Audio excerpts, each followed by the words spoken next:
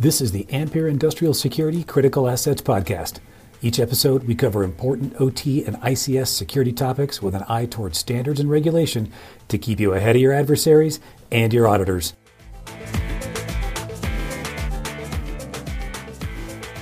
Hi, everybody. Good morning, good afternoon, good evening, wherever you are in the world.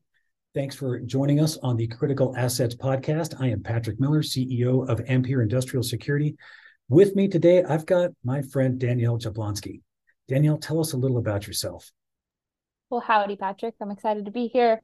Danielle Jablonski, I go by DJ often in my work life. I am an OT cybersecurity strategist at Nozomi Networks. I help with market strategy, product strategy, partner strategy, and all things. Where do I start? How do I mature? What am I getting right? And how do I work with the government? That's kind of the lay of the land for me in my position. Awesome. So first question, how do they work with the government? Yeah, depends on which sector, really. But that also goes back to the maturity levels, I would say, right? So I just rewrote a piece of material for Nozomi about network segmentation. Started to bother me recently that we kind of laughed about this concept, network segmentation, as if it were so easy and so commonplace and just so obvious to asset owners, and it isn't. And it really started to grind my gears that people joked about it in a way that was like, wow, you're so immature if you're not even doing proper network segmentation. We see that in very sophisticated environments and even in enterprises. And so I just rewrote, some material on this about there's kind of 8 different subsets of what it means to do segmentation and how to get that right on that part of the journey. And then when it comes to working with government, it really depends on what the government's asking and what they're willing to enforce, which is kind of a sad story because you see this rule or pattern where, 40% of companies might invest in sunk costs to do some type of reporting or compliance or even voluntary type of regulations or standards. You could even throw 6443 into that lump. Yeah. And then you have the other 60% of organizations that just wait around to see how those sunk costs pay off for their competitors or their friends in their market or in other markets. And I think, honestly, if you were to really run the numbers for cyber, it'd be even smaller. I think you might have an 80-20 rule when it comes to cybersecurity. That's sad. And it's very reactionary. And I think the government's task and trial and error right now is how to get people to do proactive security without having a major event. And that's really difficult to get right. It is. I mean, the proactive part is really difficult. I mean, there's the old joke about there's never time to do it right, but there's always time to do it again or twice or 5 times. Yeah. Yep. Yeah. And we've recently seen one organization that was hit by a major incident now say sky's the limit, budget's endless. And it shouldn't take that. It doesn't have to be that way, right? I mean, Right. they're going to end up in that state at some point because they will eventually have an issue that makes them have this epiphany and becomes the catalytic event. And why not just do that now? I mean, you're going to get there at some point.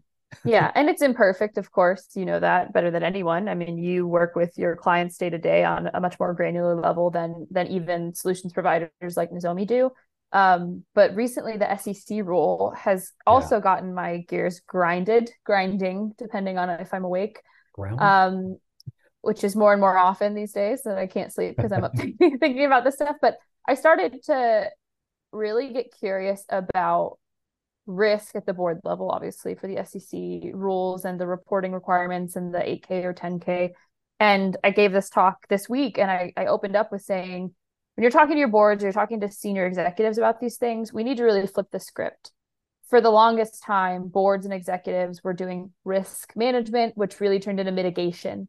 Yeah. And this mitigation term is really what's bothering me now, because in doing risk mitigation, they've been tasking their teams and subordinates with risk avoidance.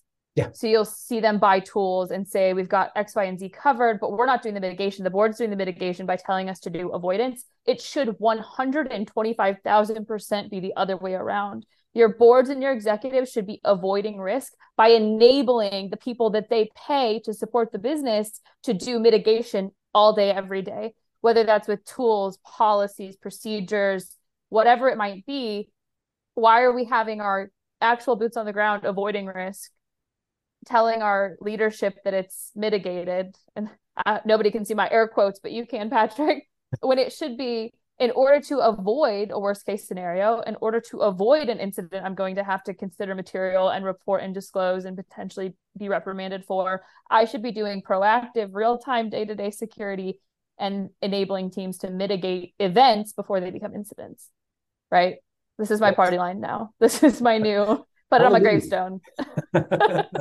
Yeah, and it's funny. I'm been studying the NIS2 directive out of Europe, and their, I guess, direction that they're taking with the senior leadership, the governance, the senior management as they call it. They're looking at either suspending or banning members from participating in senior leadership, and up to and including even publicly naming and shaming them as the source for the bad decision that caused the risk to happen. So it's interesting to see situations like that. If the situation weren't bad enough to get to that state, we wouldn't have corrective actions like this in place.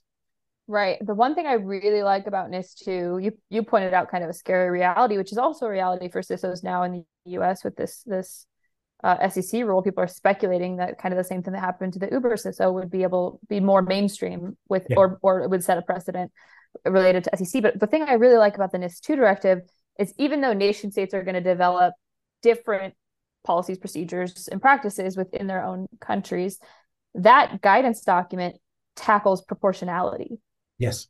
And no other document does. So for any listener that wonders what that means, go and open and read that they don't want companies, small businesses to go bankrupt in order to check compliance boxes that, again, avoid risk, quote unquote, without actually mitigating risk. So there's that perfect balance, and it's difficult to write legislation to find that balance. But I think that every governing body should really look into that proportionality disclosure in there and try to adopt that, or at least extend it to SEC, CISA, DOE in the US, and elsewhere.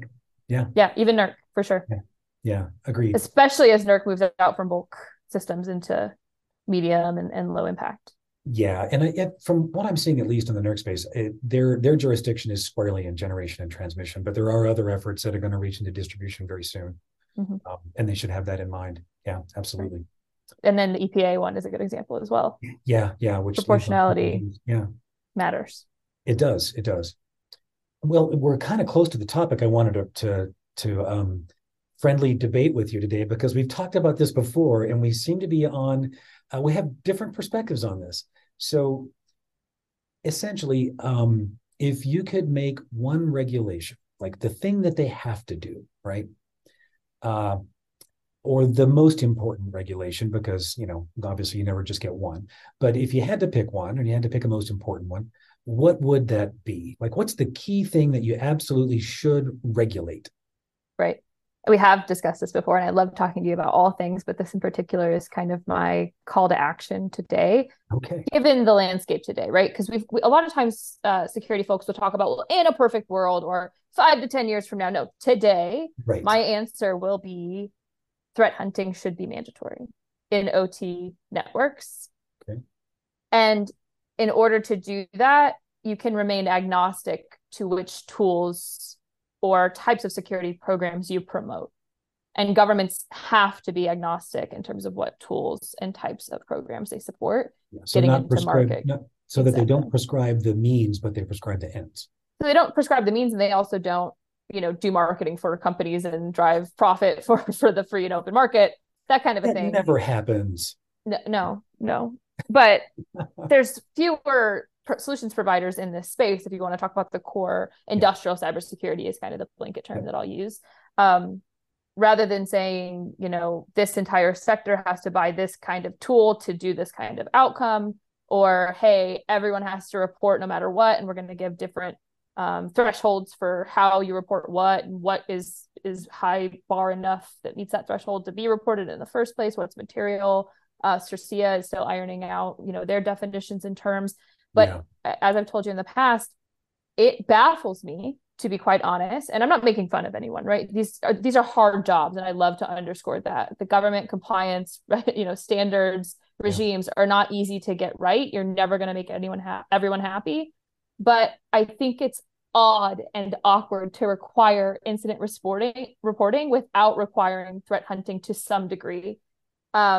again, not a perfect world. You're not going to find everything in all of these environments. But if I'm a company that's in the crawl stage of crawl, walk, run for my OT security program, and yes, I have to disclose an incident, but no, I don't have to go and look for them proactively or find threat actors in my networks or actually map the CVEs that I know about or figure out whether I was impacted by SolarWinds or figure out whether I will be impacted by the next insecure protocol. Now you have entire protocols that are considered exploitable, right? That's all of those things require me looking into it, right? And if I don't have to look into it until this SEC rule, right, that might change things. It won't change tomorrow, maybe 6 months, a year later. If I don't have to go and look for it, if I'm not mandated to go and look for it, but I'll tell you when I've been victimized, for sure. I'll let you know.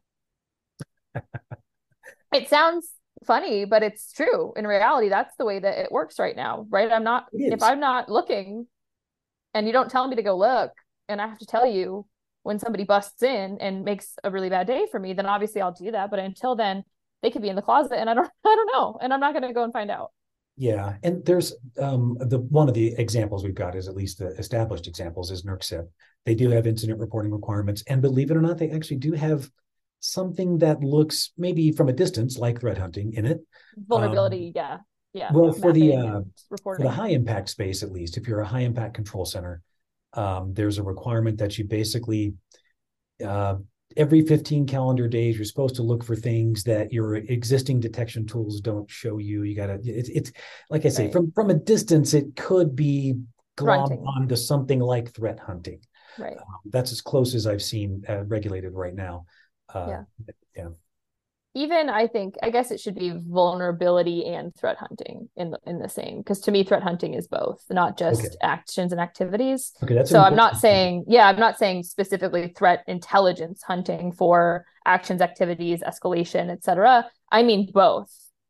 Looking for a vulnerability that would be exploited by a threat actor, in my mind, is still threat hunting, whether or not you're reporting, systems that you can't patch in your organization, but have vulnerabilities and what you're doing to build the moat, right? The security controls that you're putting around those to mitigate them. That's all part of threat hunting in my mind. We don't have a good term for it.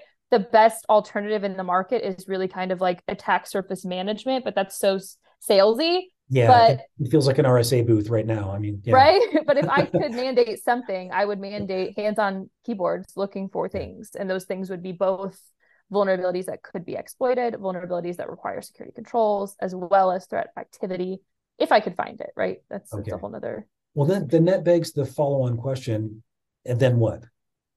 Right. So if they find something in the attack surface management, we'll just use that for if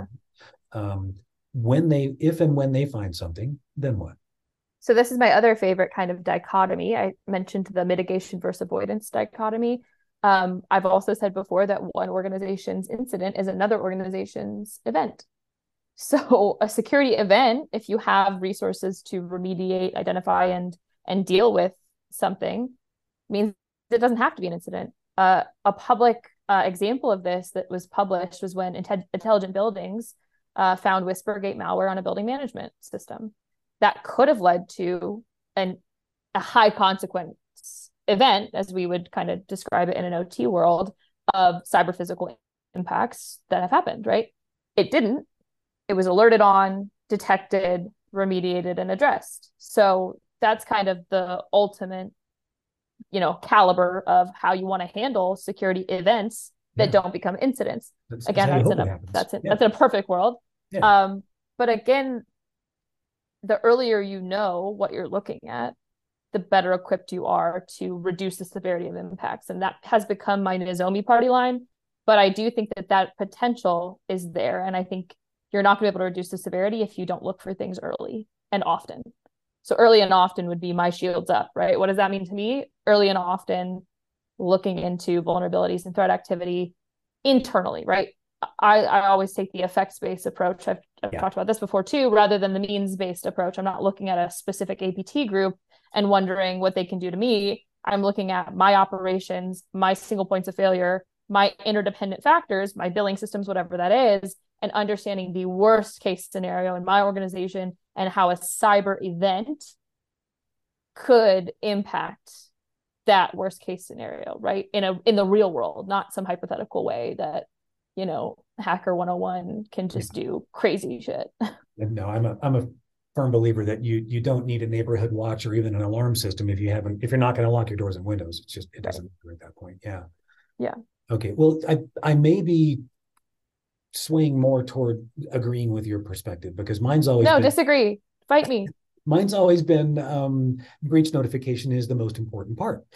And I think because you're basically involving incident reporting after the fact that they've done the threat hunting to find the incident proactively, which I definitely see value there.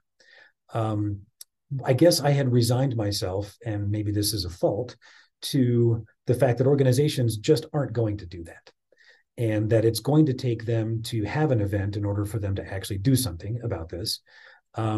Maybe that's just a cynic in me. With that, when I say breach notification, there's a couple of things that come with it. Implied in that is that you are actually looking. You have the capability to look. You have the capability to detect. You would know a breach if it happened, right? That's implied in that kind of a requirement. My basis, the litmus test. Yeah. My basis for desiring this over other things is, and this could also fit well within the thrunting part as well. But I have this strong need to get actuarial data, because every time we have a real incident, or near miss, I hate the term, the oxymoron, but we just don't have a lot of data here. Let's be honest, we're guessing. We know stuff that works. Statistically, yes. But by and large, if I drank and smoked and ate burgers with bacon and basically guzzled down bacon fat all day long, we know Patrick's going to die at 40 because of these reasons, and because we have, ostensibly 1,000 years or so of healthcare actuarial data, real data on what kills people and what doesn't. But we base those risk decisions on real data, and right now we have such little data, or the data we have is skewed in legal arguments and NDAs and all kinds of other ways, so you get unclear pictures at best. And we're really basing a lot of our decisions on these things. So to use your example, though, we also have humans that drink, smoke, and just don't care. Yeah. No, and live to be 85. It's true. Yeah. There will always be the anomalies. No doubt there. But that's my drive to try to get the focus on those areas. And the hard part, I get it. The hard part about it is actually defining what an incident is and all of those things, and what to report and what is useful data. But my background is science, and you just got to start measuring, and then you can tweak your measurements. But I don't think we have enough to effectively measure yet. And that's part of the reason I push so hard on the capability for not incident response, but breach notification, which is kind of the same. But so I think that kind of view is not cynical. I think that's a perfect worldview. In a perfect world, if we had a bunch of historical data to do trend analysis of and do that kind of actuarial science, like you said, that could lead to leaps and bounds in terms of insurance and understanding of cyber threat and cascading failures and impacts and fallout analysis, all the things that I care deeply about, but that's not the world that we live in. But I do think with CERCIA and the SEC rules, and the way I put it when Ethos was announced, as an early warning capability. And I want to point to that rather than a specific tool, because I don't want to shove detection down anyone's throats. You can do threat hunting without detection. Yeah. It's harder, it's more manual, but you can do it. You can do CTI, you can do physical pen testing, you can do assessment tools, you can do mapping to different standards, you can do MITRE, right? There are a lot of ways to run, walk, crawl, run within threat hunting that looks at an internal diagnostic, to go back to your medical analogy, of what is our status today? What kind of activities can we track in our networks, and how do we get better? How do we improve that? But if you think about early warning, knowing that in today's world, very soon you're going to have to report on incidents, then don't you want to have a positive outcome where you were able to respond early? That's kind of the new comparative analysis you have to do, because it's not just reporting. When you have an incident, you have to respond. And I think part of the reason that so much data is kept from the public on actual events, actual high consequence potential near misses, or maybe not, is because so few people actively do incident response in this space.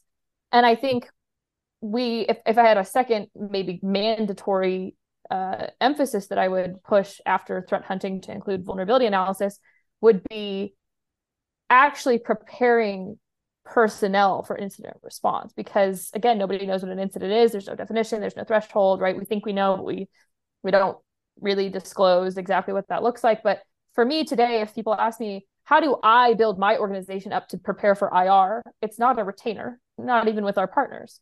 It's, for me, just in my opinion, I think that the most cost-effective way to have anyone on your security team, your IT team, your OT team, your engineering team prepare for an incident is actually the very inexpensive 6443 certification. Yeah. Paired with ICS for ICS. What a beautiful marriage that is for personnel. Yeah. So that's the low cost, low hanging fruit thing you could do that isn't, wow, if something happens, I also have to publicly disclose it, probably become a headline, probably pay a fine, probably suffer losses. Oh, and also pay a bunch of money on my retainer to have somebody parachute in and maybe help me. True.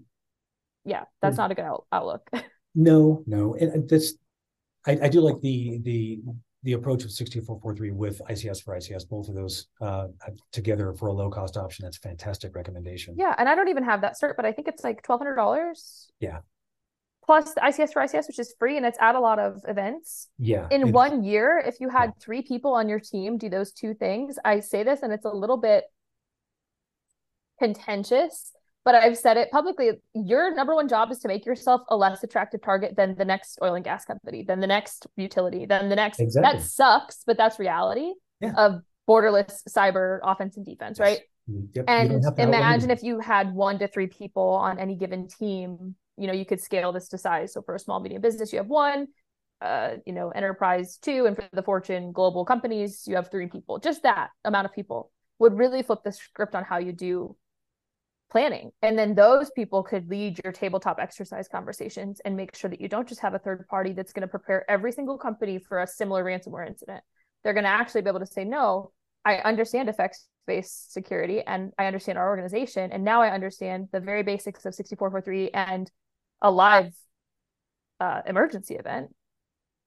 Putting all that together, again, in 6 months to 1 year, could really revolutionize the preparedness of a company's security team. Yeah, and that puts us back into the incident response category. So that's what I've struggled with is, if you could only pick one, but that's obviously an artificial construct. But I would easily put the threat hunting in as like a close second, if not on par with the importance of the breach notification.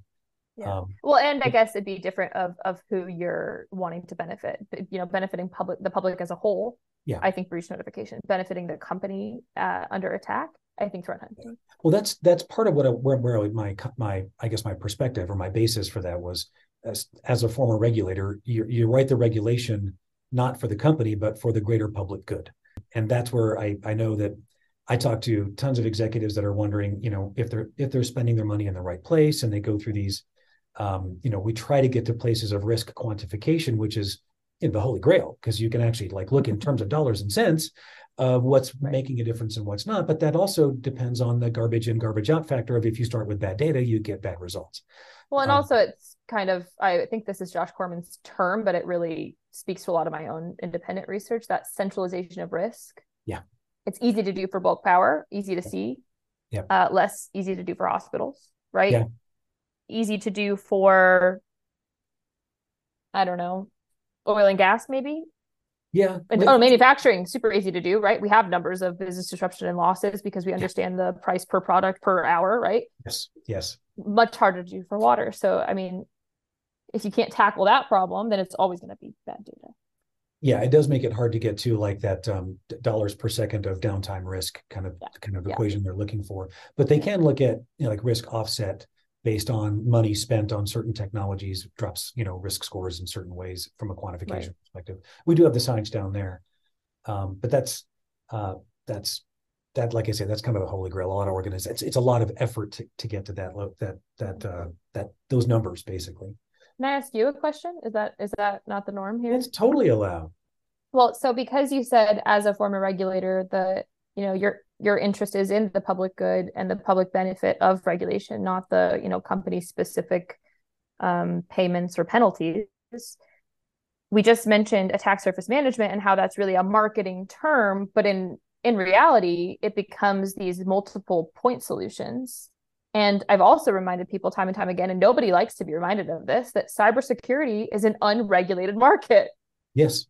It is what it is, right? That's kind of where we're at today. But that reminder to folks, and in the interest of public good, how do you in your practice and in your kind of, your own pontification, think about educating and helping with all these point solutions if you really want to get attack surface management right? Because that could be, in the best interest of the public, but it's really not the role of governments to do that. So then who would be? It'd be weird for regulators to say, no, this is the best combination of tools. It'd be really weird for the private sector, right? Because we all have an interest. And I've always struggled with that. Who's the best voice of reason to actually help companies without some kickback in doing attack surface management and selecting, for lack of a better term, point solutions? I mean, we'd all love to have platforms, but they really are a lot of point solutions today. No, but that's a fantastic question. And there's a conflict of interest in any governing agency to side with any particular product. That's a clear conflict of interest, especially in capitalist free market arrangements like ours. So, that said, what we do see in some cases is at least like benchmarking minimum capabilities and making sure that things have been certified against some set of engineering standards, those kinds of things. Like, there are labs, for example, that will certify against certain things. Right. And there's discussion of stuff like that. The National Cybersecurity Strategy and some other places talk about these things. So I think we're getting closer. At least we're no longer ignoring the elephant in the room. We're at least putting it in writing. We're talking about the fact that it's a good idea. Some are starting to propose some ideas, and I while I applaud them, it runs in my brain, at least. It's running in two completely opposite directions, where this is a great idea and we should have something like this, and there should be liability and there should be testing against standards and based on the products. At the same time, running in the other direction is the fact that security changes by the minute and threat actors change by the minute, and we're not really looking at a set of engineering specifications. We're looking at preventing malice. And that, to me, it's very difficult, because the only place I've seen that is even a rough correlation is like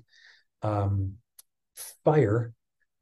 It's kind of one of those unmanageable risks, but we figured out things like building codes and inspections from fire marshals and insurance and all of those things. So there's this kind of literally everybody in the entire game has something to do with managing little bits of the overall fire risk, right?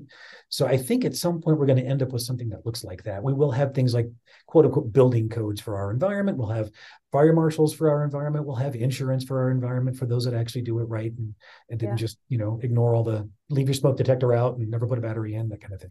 I've actually been really shocked at how fast insurance has moved on this factor. They will consider your policy null and void if you do not verify that you are actually practicing a control or utilizing a tool that you've said you were using. For the longest time, we said, no, they can't become de facto regulators. That's still true. They can't fine you. They can't do anything like punitive, but they can render your policy null, pull your policy and decide to never give you another one. And I've seen that move. So I wrote a report on cyber insurance for the energy industry, maybe 2021. And I've seen them move so fast on that. I just had a meeting last week here in Dallas with one of the guys that's working on the actuarial science for doing warranties on AI capabilities. Oh, wow. For Munich Re. And they have a whole policy that basically says, if you, Patrick, utilize an AI tool and you understand the error of margin that you're supposed to see, and that you get some type of indicator, say it's a predictive maintenance system, and you get some type of indicator, and you, Patrick, as an organization, go spend money based on that indicator, and it was wrong, and it was outside the error margin you've accepted, that's covered. They have that. I was blown away. They actually have the AI portion figured out better than cyber, because you can actually investigate algorithms and you can understand and quantify error margins. So then when we kept bringing that kind of comparison back to liability and warranties for cybersecurity products, he couldn't he couldn't tell me. He said, you know more than me, you tell me. And I was like, I don't know that much. But they're doing it, and we're seeing it. The precedent is being set in courts, for better or for worse. I don't have an opinion on whether that's a good thing or a bad thing. Yeah, I do see the need for, and it's a controversial one as well, like the federal backstop, like FITARA did for the terrorism insurance, because the catastrophic loss could literally be enough to bankrupt an insurer and reinsurers of the insurer. Right. If they did actually get, legally bound to some claim, which would be a rare situation, but it's certainly plausible, and that's what keeps them so hesitant, and they front end load all of this risk equation, so that if you don't do these things, well, you're just not covered. Yeah. Okay, but that word plausible, I was talking to an OEM product VP about this, somebody in the C-suite, about exactly that, the plausibility of a catastrophic event that really exploits a particular system or set of systems from a vendor at scale at the same time. Mm-hmm. But there's this key factor in having the access to those systems distributed in the world within a sector or within multiple sectors at the same time. So like technically, if you had the exploitation capacity in real time to exploit all of those, like the vulnerability existed, yes, you could have cascading failures. But has anyone actually looked at any type of mathematical or probability analysis for whether or not a threat actor or a bunch of threat actors or a bunch of accidental clowns could actually have the required access at one time to impact those distributed vendor systems with those known vulnerabilities and exploitation at scale in real time? Like, has that ever been documented? To my knowledge, no. But when I have these conversations with underwriters and executives within the insurance space or the ILS markets, they're not so worried about one, like a Log4j that's ubiquitous across so many platforms, and you would need access, for example, to some of those places to get it. They're looking at these really complex interdependency models where there is cascading downstream risk, where the risk rolls up to the original the kind of instantiator of the cascade. Yeah, so cloud is a good example for that. Yeah. Cloud so that we would take like the horseshoe nail. So if you're the horseshoe nail and you end up losing the horseshoe, which loses the horse, which loses the rider, which loses the battle, then you end up being this problem that it's such the risk to the insurer of that organization is everyone sues upstream. That just makes it bigger for them. So that's what they typically see versus the widespread ubiquity. Right. But the only model I've ever seen where the math is there and it makes perfect sense is really the big three cloud providers. Yeah. I haven't seen it ironed out. I mean, I see it hypothetically and speculative elsewhere, which is still good research, right? The Lloyd's of London is one of my favorite papers. Yeah. But realistically, I've only seen the data on interdependence on third-party cloud provided either infrastructure or analysis and data storage, of course. But it's interesting. So I'm glad I got to ask you as well. Yeah, I think there's some NIAC papers on the interdependencies that a lot of the insurance people point to, that kind of thing. But yeah. Well, for me, so I did have a little bit of a background in that, and it was less sector specific and more portfolio specific from a capital investment perspective. So really, but again, that's totally incongruent with our understanding of product vulnerabilities and OEM penetration. So I would love to see more work on that, right? If I always pick on Charles Schwab, but if I wanted to cause an economic impact, I would pick a very particular portfolio of Charles Schwab investment, and I would take out these companies, or I would impact those companies at the same time at scale. And that would have cascading impacts that are easy to track financially, that could lead to a kind of a 2008 scenario is the hypothesis. It's not my hypothesis, but that's the industry hypothesis. But that's totally incongruent with the potential to impact systems, especially in an OT perspective, at from particular vendors in asset owners at scale at once, right? Totally different science, math, hypothesis, et cetera. So we need to put an AI on this, or a smart researcher.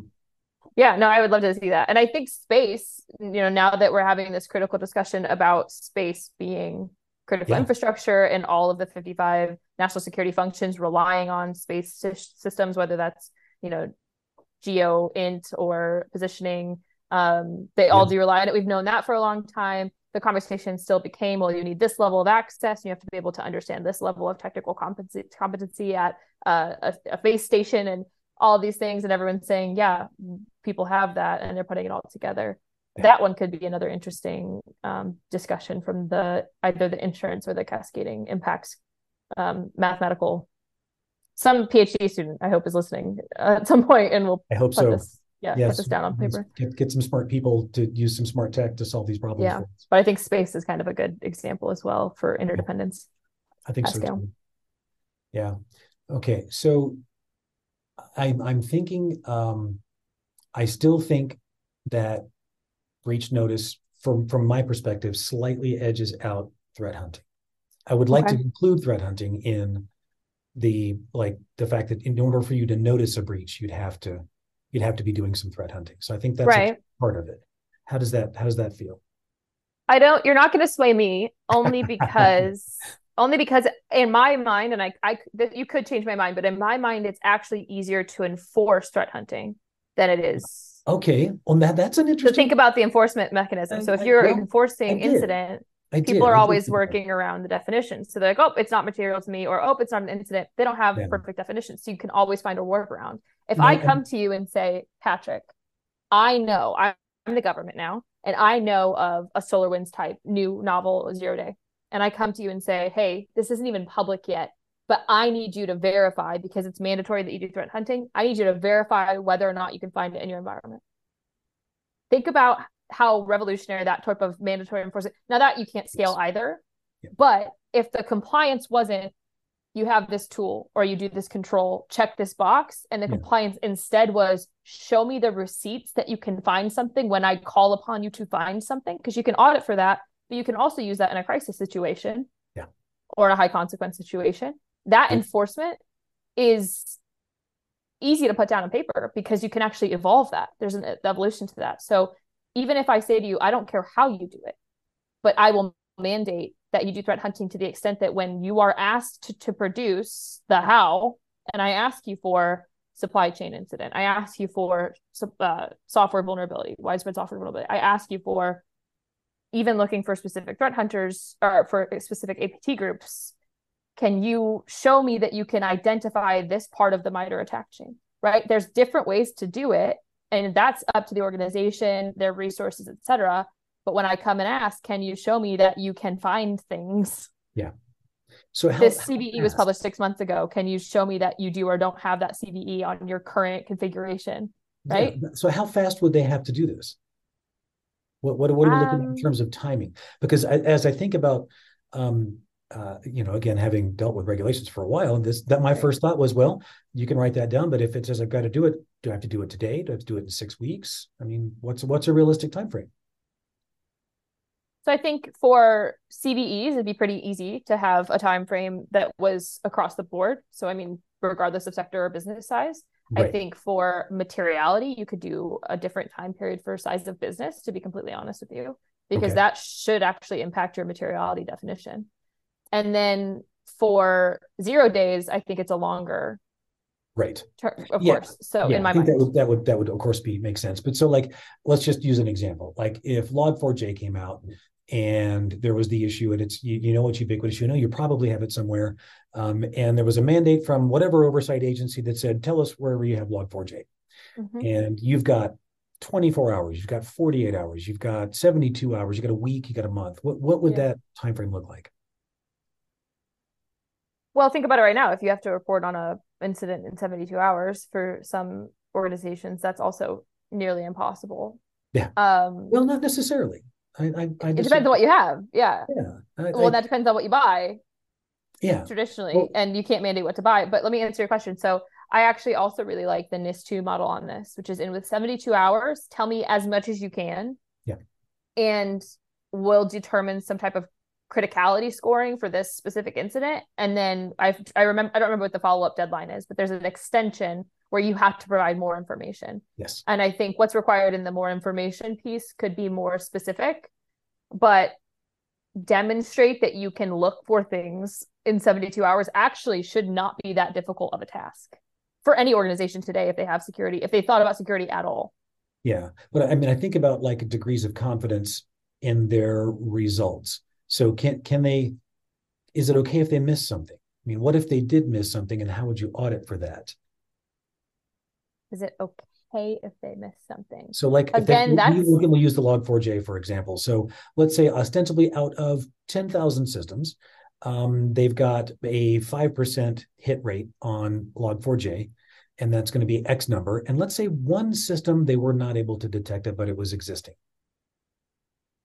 So better for whom would be my reply, because if we're talking governance, the goal is to benefit the public. If we're talking organization specific, back to my original diatribe, the goal is to reduce the severity of impacts. Right. So I think reduce the severity of impact. I see. So I think if you're reporting to the government has no interest in pushing back and saying, what if, what about, what they don't have the time, they don't have the resources to go back and say, hey, you've provided X, Y, and Z, but also, do you know, what about this? Are you sure about that? Well, it depends on the enforcement mechanism, because in some cases, like the NERC CIP standards, they're a zero defect standard.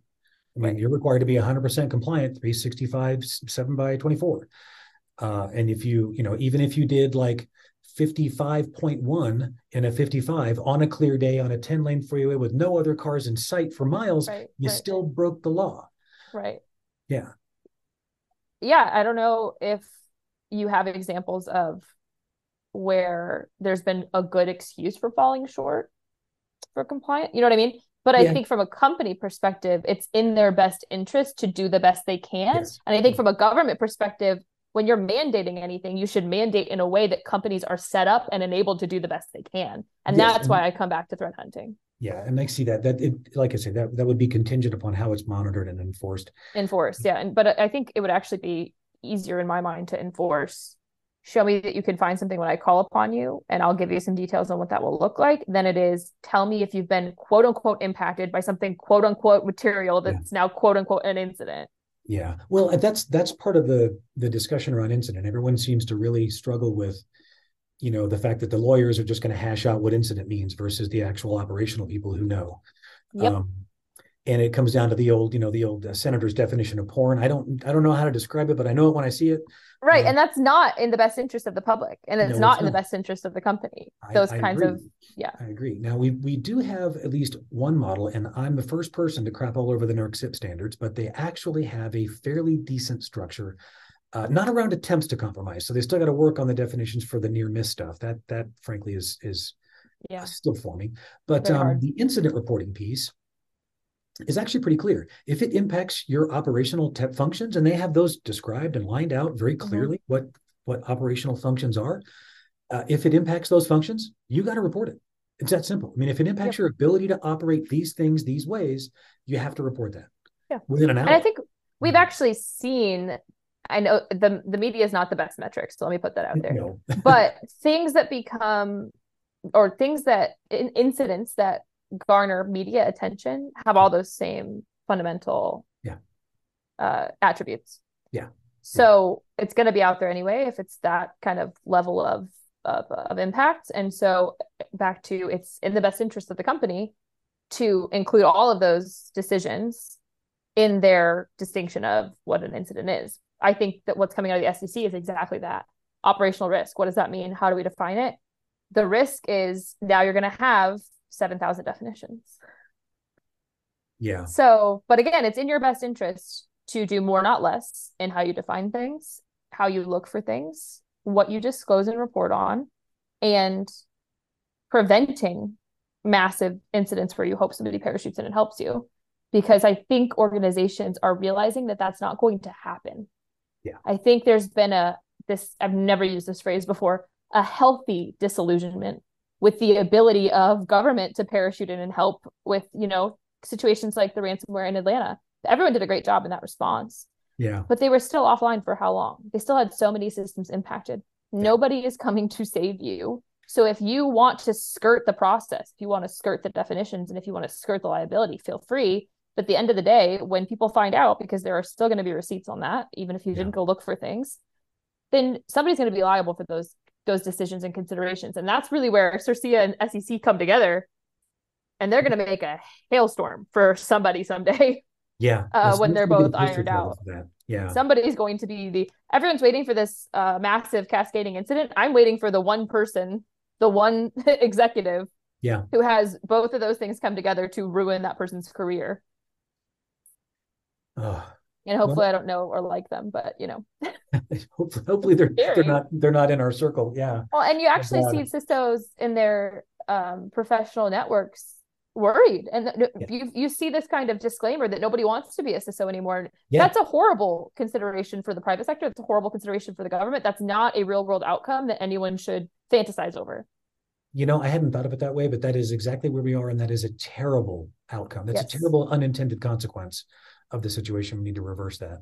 Mm-hmm. Okay. We need to get people on figuring out how to But reverse. at the same time, you need CISOs to say, I'm going to go out on a limb and Yeah. I'm going to have a very specific definition for my organization of what an incident looks like. And I'm going to have very regimented requirements for the receipts, the artifacts, the data, the logs that we keep. And I'm going to be ready for anything that the government throws my way, not just NERC SIP because I know I'm going to be fine, not Right. just CERCIA because I know I have X amount of time. That goes back to that 60-40 or 80-20 debate. What kind of a leader do you want to be?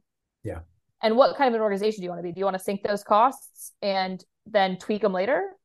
Do you want to watch everyone else sink costs and stand back and say, tell me the definitions and then I'll give you whatever you want?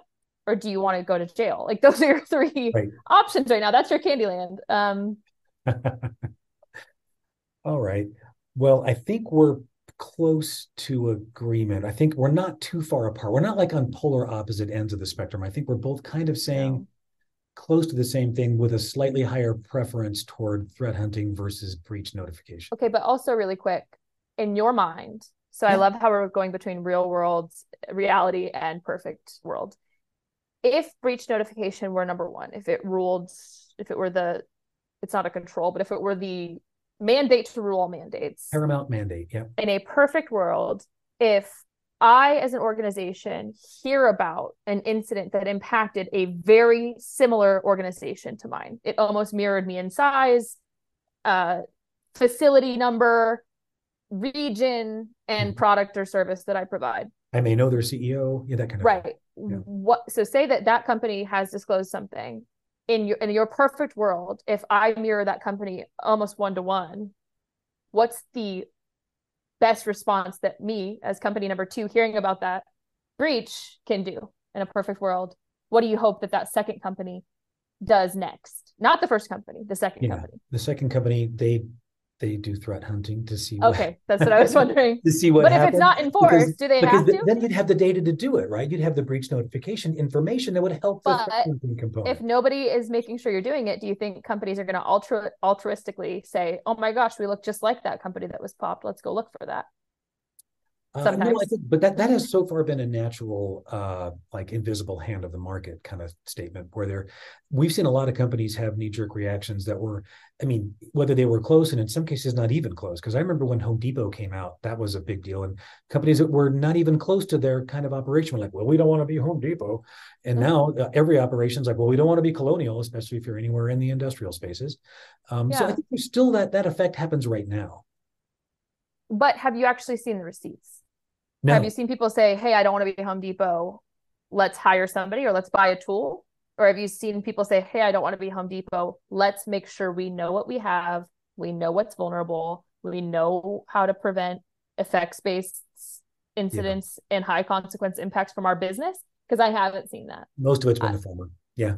And so that's lip service. Whereas I think threat hunting and vulnerability understanding for operational networks, which goes to operational risk, which goes to the SEC compliance. The only way to mandate that you've actually gone and looked for things, even if you don't want to theoretically become another named and shamed company in a headline, that is different in theory and in practice.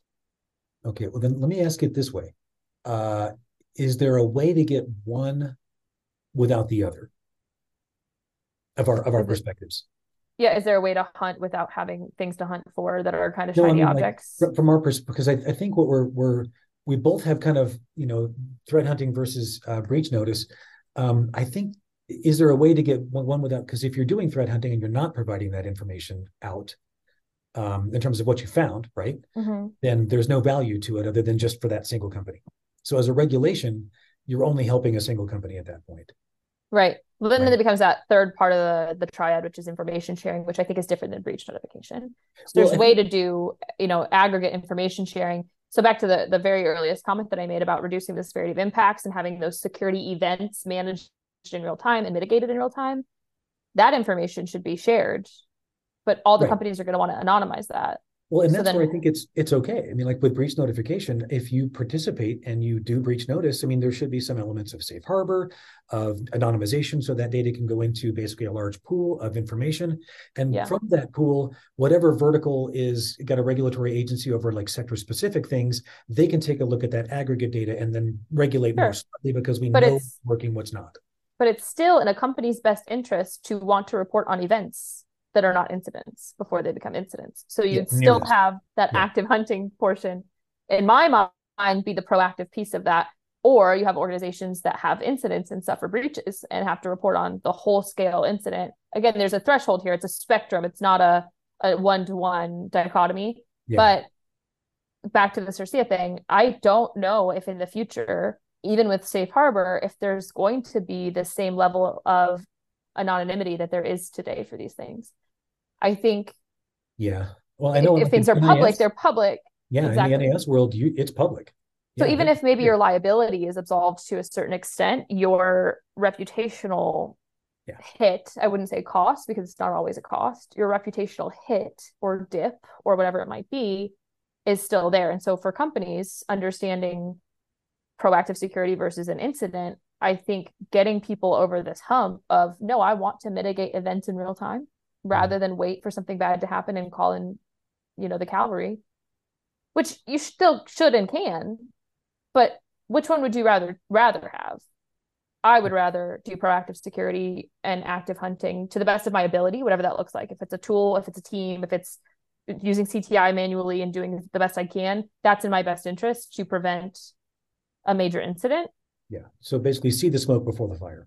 Exactly. Yeah. And again, that goes back to what's in your best interest as a company. And I think the more that we have, I think that they kind of are in tandem, of course, because the more that we have these ramifications for incidents, the more you'll see people push to do wanting to see the smoke first, right?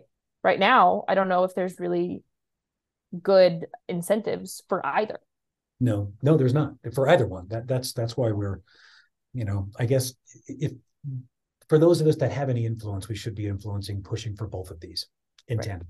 Yeah. Yeah. I mean, don't get rid of your retainer just because you think you can find everything before all the needles in the haystack before they become the Yeah. It's like fires. But driving yeah. without insurance. No. Right, of Maybe a course. great Yeah, driver, you do need but both. Exactly. yeah, Yes. yeah, Yeah, you should definitely have. But then also those retainers don't scale. So that's a whole different conversation around the yeah, cybersecurity market, which is if there is some kind of catastrophic impact, yeah. they're not going to be able to service every single organization in theory, right? It depends on, True. Yeah, they right, can't scale with the right. talent that they need to go to that many organizations at once. So then in that situation, do you want to be somebody who's found an event early on or found some type of activity or a vulnerability early on that's not mitigated or some type of really obvious connection to the internet or something early? Yeah. Or do you want to be the person that now has a major incident, a major disruption to your process? Some things are shut down, you've had a huge disruption, and also your IR firm is really busy. Yeah. Yeah. Or you're getting, whoever they can hire.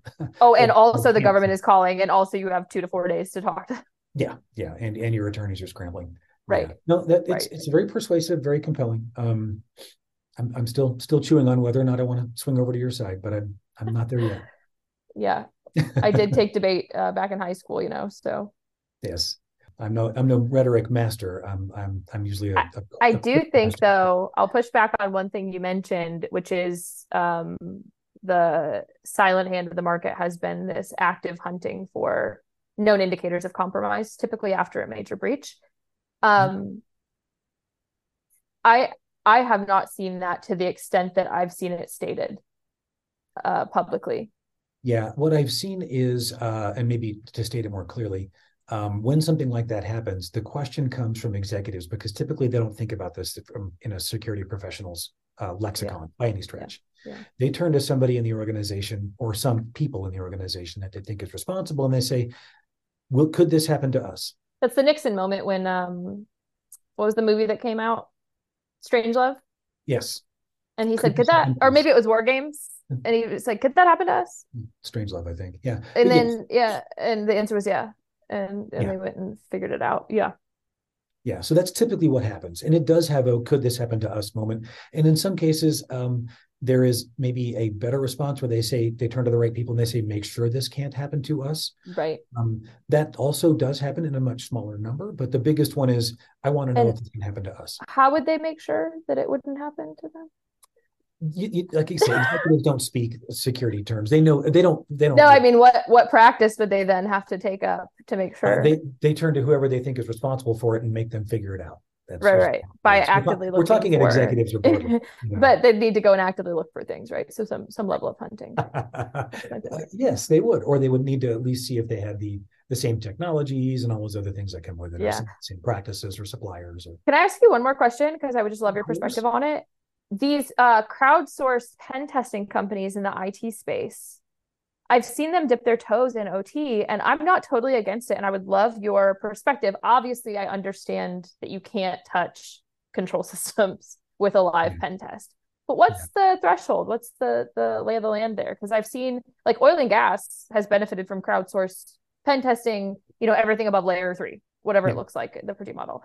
What do you think about that model? I like it. I think there's a lot to gain from it, with obvious, very clear rules of engagement. Right.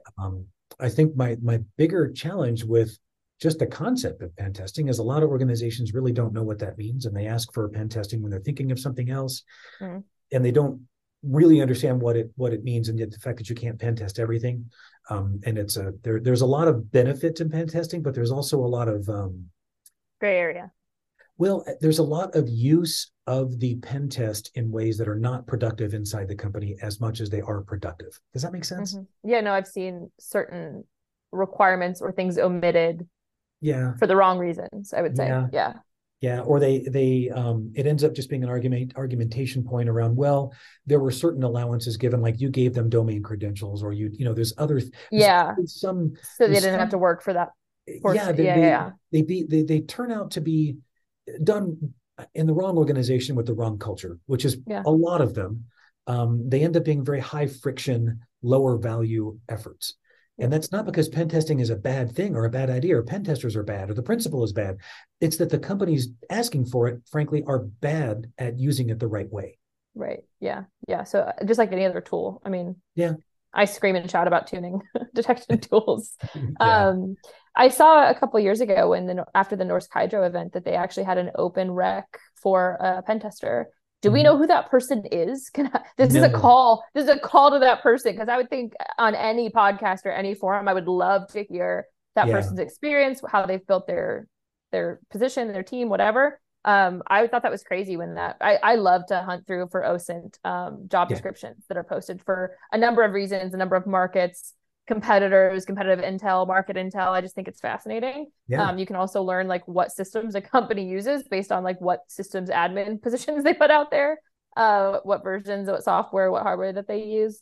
But I would love to meet that person or get them on your podcast or whatever. So if anyone knows them, I think it'd be really interesting to speak with them. Yeah. Well, we'll make an open call to the podcast listeners. If anybody knows someone or knows someone who knows this person, let me know. And then we'll get them on the podcast, and you and I can grill them questions. Yeah. Do you prefer hunting or reporting?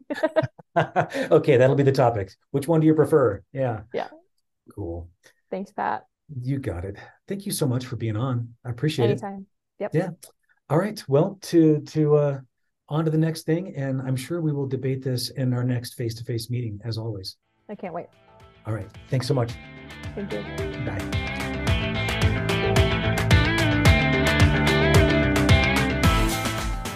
Thanks for listening to the Ampere Industrial Security Critical Assets Podcast. You can find us on all your favorite podcast sources, so please like, subscribe, and share with your colleagues. Check out our other content such as blogs, news, and more at amperesec.com. That's AMPERESEC.com. Ampere Industrial Security, securing your world.